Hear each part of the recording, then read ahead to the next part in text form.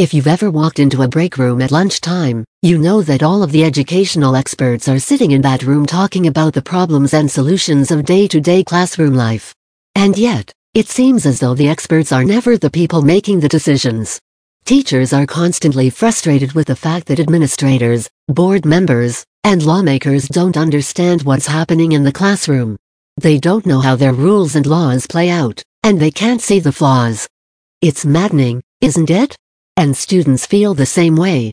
They complain about schedules, teaching styles, the way information is delivered or not delivered, and so on. We can all agree that there is a communication gap, but recognizing its existence is usually as far as we get to making any real changes. With the rise of the pandemic, education has become splintered in all directions. All of the broken pieces of our outdated, broken education system are falling apart while faced with this new crisis. There are so many needs, opinions, complaints, desires for the future, frustrations about decisions being made, lack of understanding of what works and what doesn't, fear, and determination on all sides. There are many conversations occurring between teachers, administrators, boards, state education policymakers, and national policymakers.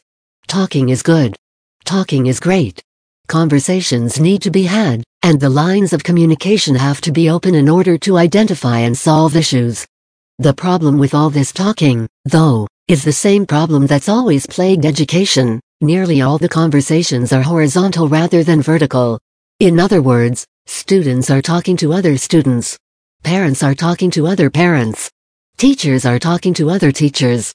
Administrators are only hearing from and talking to other administrators. What if we started making as much of an effort to communicate vertically as we do horizontally? The problems with vertical communication teachers feel unheard. That's the sentiment that is most common, isn't it? It stands to reason, though, that if you aren't speaking, you will remain unheard. But we all know it's just not that simple, is it? Teachers don't communicate with their administrators and school boards for a variety of reasons, the biggest of which is fear, and with good reason. No one wants to stand out as the one who complains. No one wants to be the squeaky wheel, or step on any toes, or make people uncomfortable.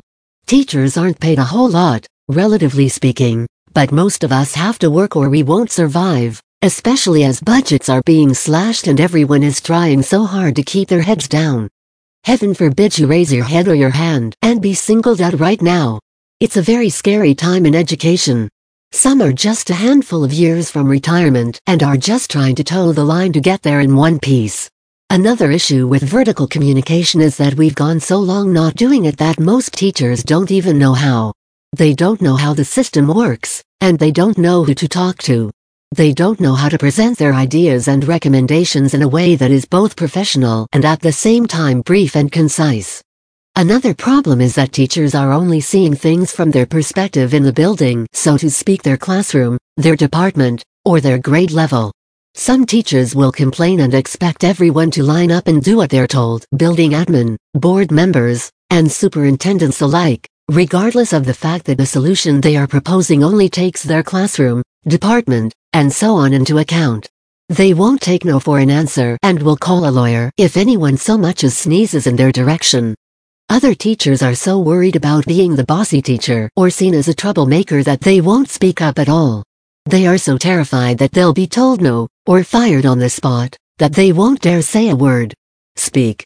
Now that we are faced with a full-on crisis, there is no time to waste on being either of those teachers, either the overly demanding teacher, or the mouse hiding in the corner.